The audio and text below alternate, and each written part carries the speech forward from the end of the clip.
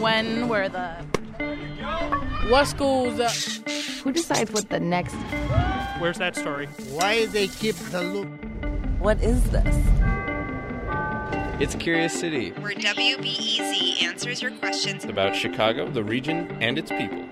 This is reporter Monica Eng. I've covered meat and slaughter in Chicago for a long time, so I was super intrigued by this question from Pamela Monaco of Naperville. She wants to know about the current situation in terms of slaughtering facilities here in Chicago and whether there are still such facilities in existence. Basically, my assignment's to find remnants of slaughtering and meatpacking in Chicago. It's a good question, but Pam's turned it into a great question because she knows Chicago's fallen from its status as the hog butcher to the world. For an answer, we'll start with that reputation and how the city earned it. It turns out, one of Curious City's favorite historians, Dominic Pasiga, just wrote a book about 100 years of animal selling, slaughtering, and rendering in Chicago. Pasiga says we were number one in meatpacking for decades for a simple reason. Our nexus of railroads made Chicago a perfect place to take in trainloads of animals, sell them, and then ship them back out as meat. In 1865, 9 of those railroads came together to build a Union stockyard.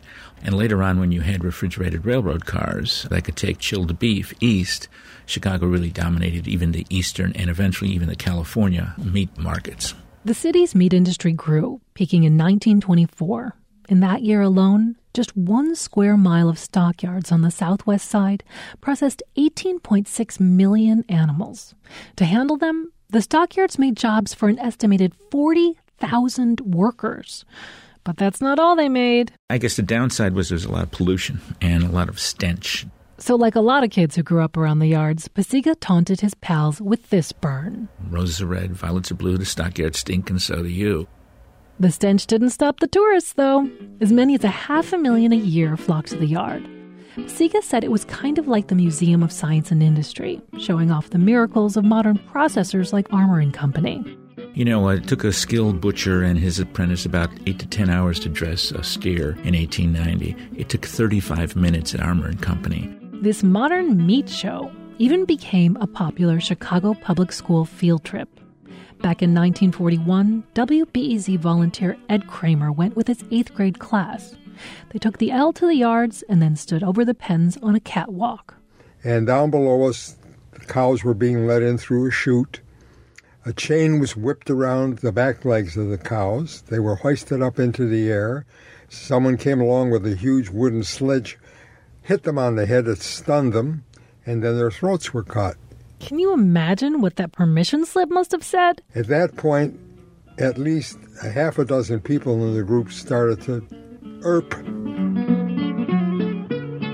Not long before Ed Kramer took that school tour, Chicago's stockyards had already begun to lose their competitive edge. By the 1930s, modern highways were making it easier to transport animals by truck instead of rail. So let's say you were meatpacker XYZ, you could send your buyer to a farm, offer to send a truck to pick up the cattle, pay the farmer, bring it to your packing house out in the countryside someplace, and then it could be shipped out in a refrigerated truck as meat to Chicago. Today, the industrial-sized slaughtering that Chicago was known for, it's mostly done in rural Iowa, Nebraska, and Minnesota. But that's not to say that all of Chicago's slaughtering facilities are gone. Remember, Pamela Monaco asked if there are some left, and the answer is yes. The city still hosts a small meatpacking district where carcasses are butchered and sold, plus 11 slaughterhouses, mostly little neighborhood joints that focus on poultry. But 3 are all about mammals, like sheep, goats, and pigs. All of these places are way smaller than the industrial-scale Union stockyards. I'm going to profile one of the slaughterhouses and one meatpacker to give you a sense of how they survived. Halsted. First up is the little Halsted packing house at 400 North Halsted. Cookie and Callie Davos run the place. They're sisters who never meant to go into slaughter, but then their dad died of a sudden heart attack. We just came down here to reassure everyone that they still had jobs, and we've been here ever since. That was in 1994 when... It was completely male-dominated, and it's a little rough, to say the least. We came in all polite, and we got a little rough, too. And I think all the men were taking bets how long those two girls are going to last.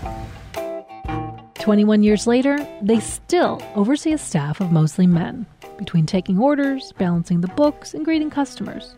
Davos says most of those customers are immigrants, folks who want the kind of fresh meat you can't get at the supermarket, like Joe from West Africa.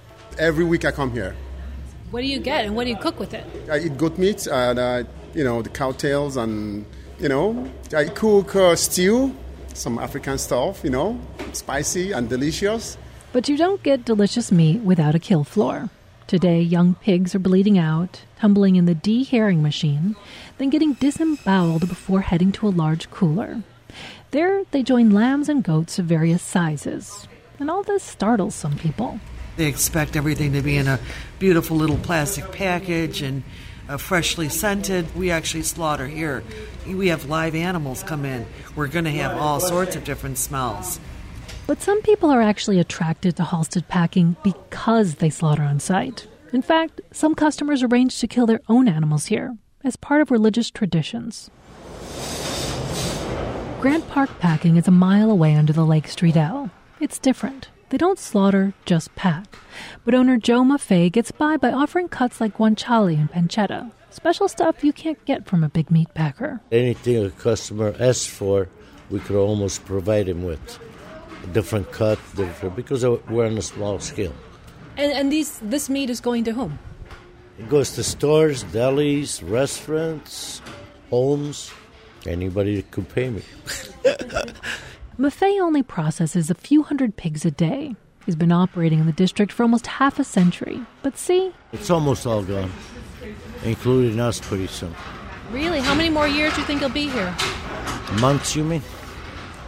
He says between the rising rents and local and state rules, it's just getting harder to continue. Callie Davos sees a similar end to her family business. She says there's just less demand. But historian Dominic Pasiga sees room for a mini stockyard renaissance, spurred not so much from immigrants as the burgeoning local artisanal meat movement. At the end of the book, I make a plea for the locavore movement, that we could still have a livestock market in Chicago and we could still kill locally. Because it makes you think, what am I eating? And where did it come from? And what am I putting in my body? and I think that that's an important part of life. Reporting for the story came from me, Monica Eng. Support for Curious City comes from the Doris and Howard Conant Fund for Journalism. I'm going away, baby, and I'm going to stay. Baby, you're going to miss me.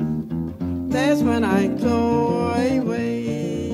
And Happy New Year. Enjoy your black-eyed peas and greens, maybe with a little bit of bacon from Joe Maffei. I'm sure he'd be happy to hook you up.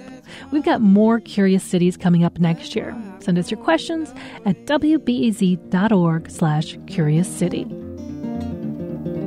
Curious City is supported by Goose Island. Since 1988, Goose Island has been following their curiosity and have been committed to brewing beers for Chicago that are celebrated worldwide by beer critics and beer lovers alike.